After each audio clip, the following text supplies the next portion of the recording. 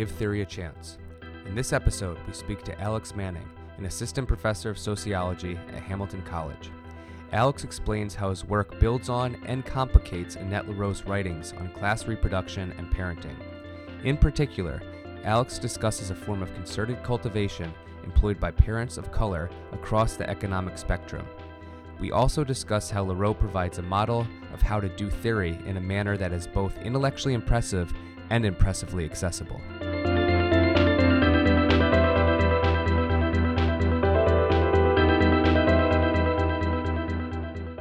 Thank you for joining us today. Hi, Kyle. Thanks for having me. So we are here to talk about Annette Lareau. Could you just start by giving us a sense of what Annette Lareau is known for or who she is? Yeah, so Annette Lareau is a sociologist who's currently a professor at the University of Pennsylvania. She's had a long and prominent career studying families and how their social class has an impact on their life experience.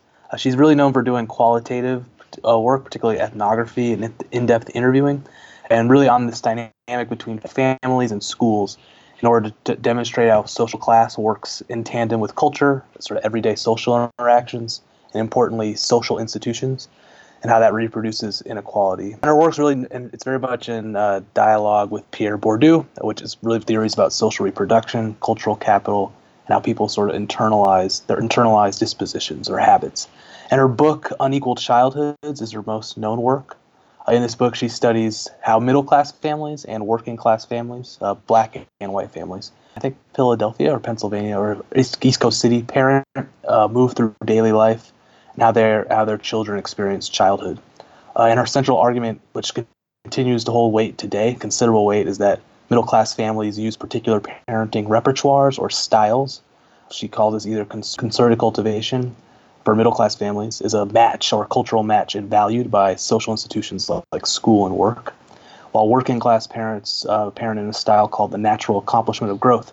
And this style is sort of denigrated and viewed by society and social institutions as unhelpful for sort of your future children's life chances. And because of this, working-class children develop a sense of constraint in how they move through the social world, and middle-class children develop a sense of entitlement. And this is how, and her point really is that this is an invisible way that inequality is reproduced, but her work makes it visible. Do you get a sense that she is widely read in the larger discipline, or is she more associated with a particular field, like I guess like the sociology of education or something like that? Yeah, so her book, that she became known for, was published in 2003 originally, or Unequal Childhoods, and since then it's become really a kind of a contemporary classic. It's widely read, I think, generally in sociology. I actually looked this up. It's the 12th most cited work since 2008. And for that's sociology articles. For scholars who work in areas of culture, the reproduction inequality, families, and education, it is a must-read. Yeah, and I suppose this idea of reproduction in class is so central to the discipline as a whole. Correct, yeah. When did you first hear about her ideas, or where did you first encounter her work? Yeah, this was fun to think about. It was actually when I was a first-year graduate student, and I was a TA, a teaching assistant, for a social problems course, and it was just assigned, and and we just read an excerpt. Might have been an introduction or maybe a couple pages from one of the chapters. So that was the first time I read it. Okay, so you were an undergraduate major in sociology as well. Correct. Is that correct? And there's a chance I read it in undergrad, but when I studied sociology, we didn't do as much on that. We did a lot more, more criminal justice based and older theories, right? But I don't remember reading Annette Lareau. I don't. So then you read it as a TA. What was that experience like reading it? Why was it that it stuck out to you?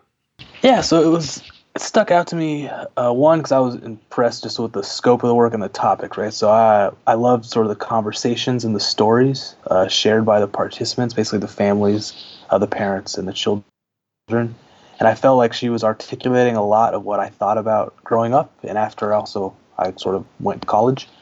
And I say this because I attended a racially diverse and a socioeconomically diverse high school in the city, but it was very much stratified in the school based off class and race, and also what people did after they left high school. And I witnessed how sort of strategic parents were, how involved they were, and how some youth seemed much more comfortable with interacting with teachers, school administrators, etc. And so I literally, like, she was just speaking to this kind of experience that clearly I was thinking about, but she articulated it in a really clear way, and then powerful for having such this kind of larger social implications. Now, you went beyond just finding it to be an enjoyable reading to use in the classroom or to use as a TA to actually engaging with it. So what pushed you to do more than simply just read it, teach it, and then move on and maybe use it every time you get a chance to design your own syllabus? Yeah, so I think one, because especially for the students in the United States, it's a connection point for lots of people, right? It's connection points. You think about how you relate to your parents, how you relate through school, how do you move through the world. And then I came back to it more because I continue to study in these areas, particularly to unpack sort of how how parent styles look today since she did her work.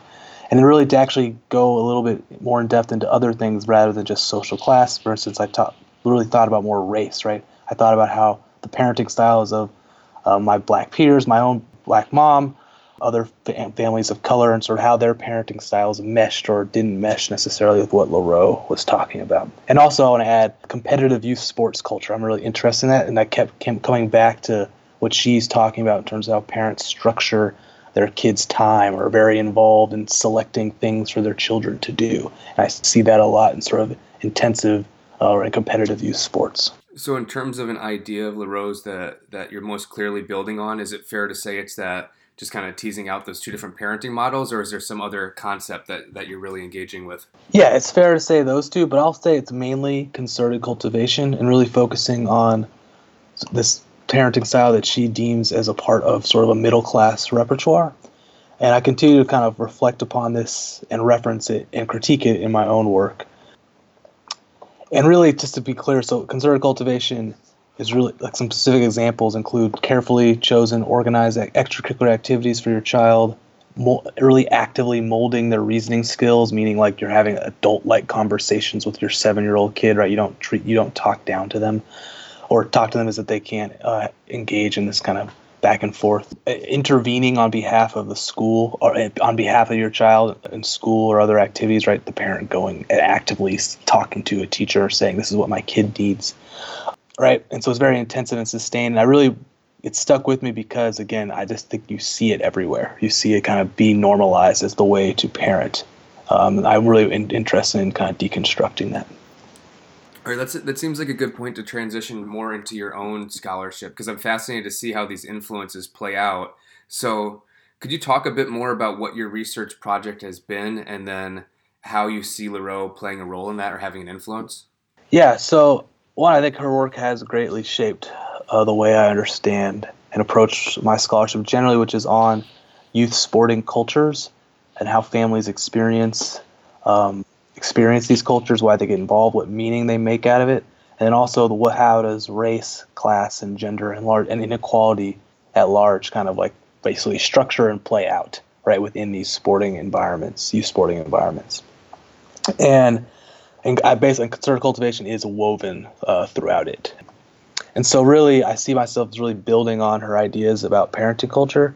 But one aspect I really want to add to it, and this is partially adding, but it's also kind of like a little bit of a critique, is sort of how race and racism is really linked to parenting styles and parenting practice. So I've really developed sort of a race-centered critique of concerted cultivation and argue that it's a racialized parenting practice. So for instance, Black parents or Latino parents are parenting their kids in similar, thinking of strategies or certain types of lessons. That's very much a deliberate style of parenting. So it kind of adds to this layer, and it's very much linked to how then their children interact with social institutions like schools or particular neighborhoods and potentially future work opportunities. Could you provide an example of that? So I don't know, any type of story to explain how that plays out or what you've seen in your own research? Yeah. So when I've interviewed families of color, I've often talked with them about how, one, if they've experienced racism or they've seen their children experience racism and how they've dealt with that. So often, or how they prepare their children for this. This is one of the kind of key things I heard, is that parents really help their children often to develop a positive racial identity or sort of cultivate an awareness of sort of how social environments are racialized. So this can include, right, so a parent particularly saying, they intentionally don't put their kid in majority white spaces too often. They might do it once for a sport particularly, but they sort of actively seek out multiracial, multi-ethnic environments to sort of reduce the possibility of sort of facing a moment of racism, right? Or it is talking with them just even more verbally, like, hey, this could happen, right? Kind of basically how to deal with like a white gaze. You might be judged for your actions or judged more harshly, etc. So those are some examples. And really, I think these are very much interwoven with it's a parenting style, and right, there's different types of styles. So some people, even parents of color, some people will tell their children, they want to see everyone kind of in a colorblind way, right? They want their kid to be treated. They want their kid to not judge people for the color of their skin, right? And potentially that can have an impact on how you would respond to an incident of prejudice or discrimination within, say, a school, for instance. With the parents of color that you were talking to, did this cross class lines? Because as you were saying before with LaRoe, the two parenting styles are very much divided along the class background. So did this kind of transcend that, or did it intersect with and work with the different classes? So there's variations, but generally this is one of my points is that racialized concerted cultivation kind of goes across class backgrounds, right? This is where race and class weave together, but then so the style may be a little different, or it might be articulated in a particular different way. But the general awareness of it and kind of recognition that this is a part of parenting crosses multiple class backgrounds. And one good example is this is from a Latino mother. She's working class, single mother, trying to get her kid involved in many organized activities, right? Which are and that takes money, it takes labor. She's a single mother, but she's very much she's very much aware, like she needs to she has to make sure her kid can do it or be dressed a certain way, like for instance, the proper shoes, because she doesn't want her son to be judged as, oh, there's that poor Latino boy, right? So very much aware, again, that she's thinking actively like she's trying to do concerted cultivation, but very much with this awareness for how race and class and classism, basically racism and classism, can impact her child. So in bringing in increased attention to race and the way it plays a role in parenting styles, were there other theorists that you drew on or you found worked particularly well with Annette LaRoe's ideas, or was this more your own formulation, just building off her approach? Definitely drew on other scholars from a wide range of actually fields. So there's a lot of work on scholars who study racial socialization. For instance, Aaron Winkler does a lot of work on African American racial socialization. There's actually more studies about white racial socialization, which I didn't talk about too much, but it's still a part of concerted cultivation as well, like from Margaret Hagerman or Megan Underhill. And also then really thinking about how kind of racial ideology works through here. So scholars like Charles Mills and Bonilla Silva. And then I didn't talk about this yet, but a key aspect of which is kind of another level for concerted cultivation and builds off LaRoe and kind of the consequences. This is not a theoretical, is that these parenting styles can kind of concerted cultivation can mesh really well with the idea of opportunity hoarding, right? You're in a competitive society, right? You have to secure the best for your future kid, and that is very normative. So then you're drawing upon the works by Amanda Lewis and then Hillary Libby Freeman, who builds off LaRoe a lot, who talks about sort of really hyper-competitive youth activities, whether that's chess, soccer, dance, and kind of the culture around it as well. And lastly, W.E.B. Du Bois, his work, and he's a foundational scholar for race and sociology and just the field in general, but he has an excellent article, and Andrew Douglas recaps this as well, his work on the competitive society in the United States, and how basically as we move into supposedly an era where race does not matter in sort of in a liberal society that's based on competition and meritocracy, that often then that basically racial minorities, people of color who have been historically marginalized, you have higher chances of not being able to succeed in this competitive society, right? Because history has created these inequalities. So I draw on that as well to talk about kind of the implications for concerted cultivation, right? And this is, I think, building off more on LaRoe. What we're seeing today is that now what she described was very accurate, and what she theorized is very important. But also, I think concerted cultivation is becoming very much hegemonic or normative. Even working class parents are trying to do this parenting style, which is kind of a more recent phenomenon, I'd say. That's how normative it's become, or seen as the way to properly parent.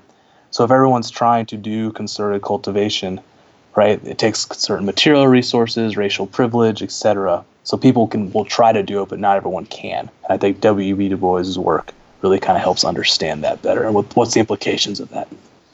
When you're talking about bringing in these ideas of W.E.B. Du Bois, one of the things that highlights for me is how, at least in sociological terms, or especially in terms of sociological theory, this work is still really new. I mean, 15 years old is we can think about contemporary theory being anything since the 1950s. So for something that's 15 years old, it's very recent. But at the same time, have parenting styles changed a lot in those 15 years? Have we seen noticeable shifts or trends? Because this is still something we assign an intro, and I'm wondering how different is the experience of students reading this stuff? Yeah, actually, we are seeing some shifts, and really it's very much linked to what she was observing. But really, concerted cultivation, elements of it are very much being sort of adopted or seen as normative across class backgrounds, which really speaks to kind of like the power of basically like middle class culture, right? So really, you see this kind of parenting style be celebrated, right, and sort of in popular culture or seen as normative.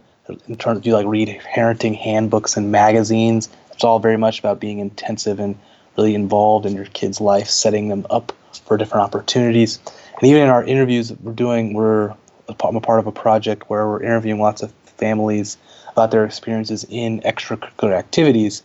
And really, when we talk to working class parents, right, they often talk in similar ways that can be classified under concerted cultivation. They talk about, making sure their kids are, occupied, having structured time, really to be part of these activities for all these amounts of reasons to help them in the future. So really kind of seeing, they're all trying to seek to perform this parenting style. Did you see any examples in your study of parents romanticizing or trying to seek out that more hands-off natural growth model? Or has that just become something that's seen as sometimes a structural necessity, but not something desired? So yes, this is from many parents from across class backgrounds, but often you'll see it from that there's a nostalgia for this kind of, oh, I wish, when I was a kid, I could just kind of go around the neighborhood and do my thing, right? I wasn't so busy.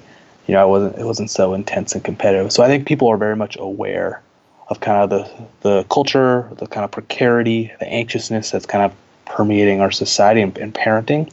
But you see this kind of from across class backgrounds as well.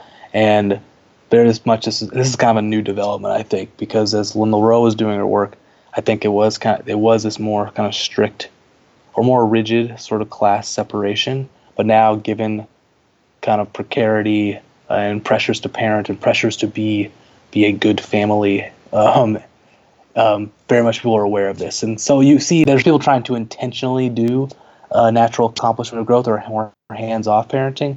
They're out there. They're starting in different little ways, right? I'll give you an example. For instance, in my own dissertation research, we have parents who are intentionally seeking out this soccer community where it's very much unstructured. It's very much relaxed. The parents don't have to be as involved. But again, these are middle-class parents who research this community to be a part of. It's not sort of this organic thing that happens in a neighborhood. So it's a mix of all these dynamics LaRoe talks about.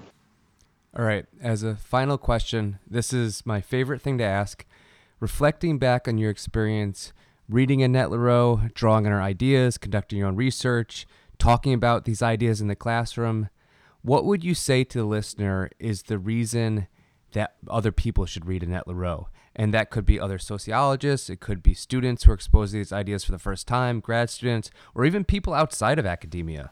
So what would you tell them? So for undergrads, I think it's really, and the general public actually, it's really valuable because I think for her presentation of theory, particularly if you can say Bourdieusian theory, but really theories of social reproduction, how inequality is reproduced and related to culture, it's really understandable, right? It's very legible. But it doesn't necessarily mean it's not less nuanced or less critical, but it's very deep but understandable. But I actually think, in addition for undergrads and the general public, because it's really a legible work that with regards to theory, I think for graduate students or faculty, I think it's also a work to really be engaged with, not just as something to cite as an example of how class is reproduced, but really a work to develop theory, because of how she makes this connection and merges analysis of everyday culture, the agency of individuals, and larger sort of social systems or structures and institutions. And he does this with clarity. I think that's a model that folks should be striving to do when they present theory and analyze their own projects in these areas. Well, thank you again for joining us. It was a pleasure getting to hear about your research and how you engage with Annette Lareau's ideas. Thank you, Kyle. It was very fun. Appreciation goes to Jeffrey Gilbert for providing our theme song, undergraduate sociologists Alicia Rios and Simone Graham for their help with the project, and most importantly, on behalf of me, Kyle Green, thank you for giving theory a chance.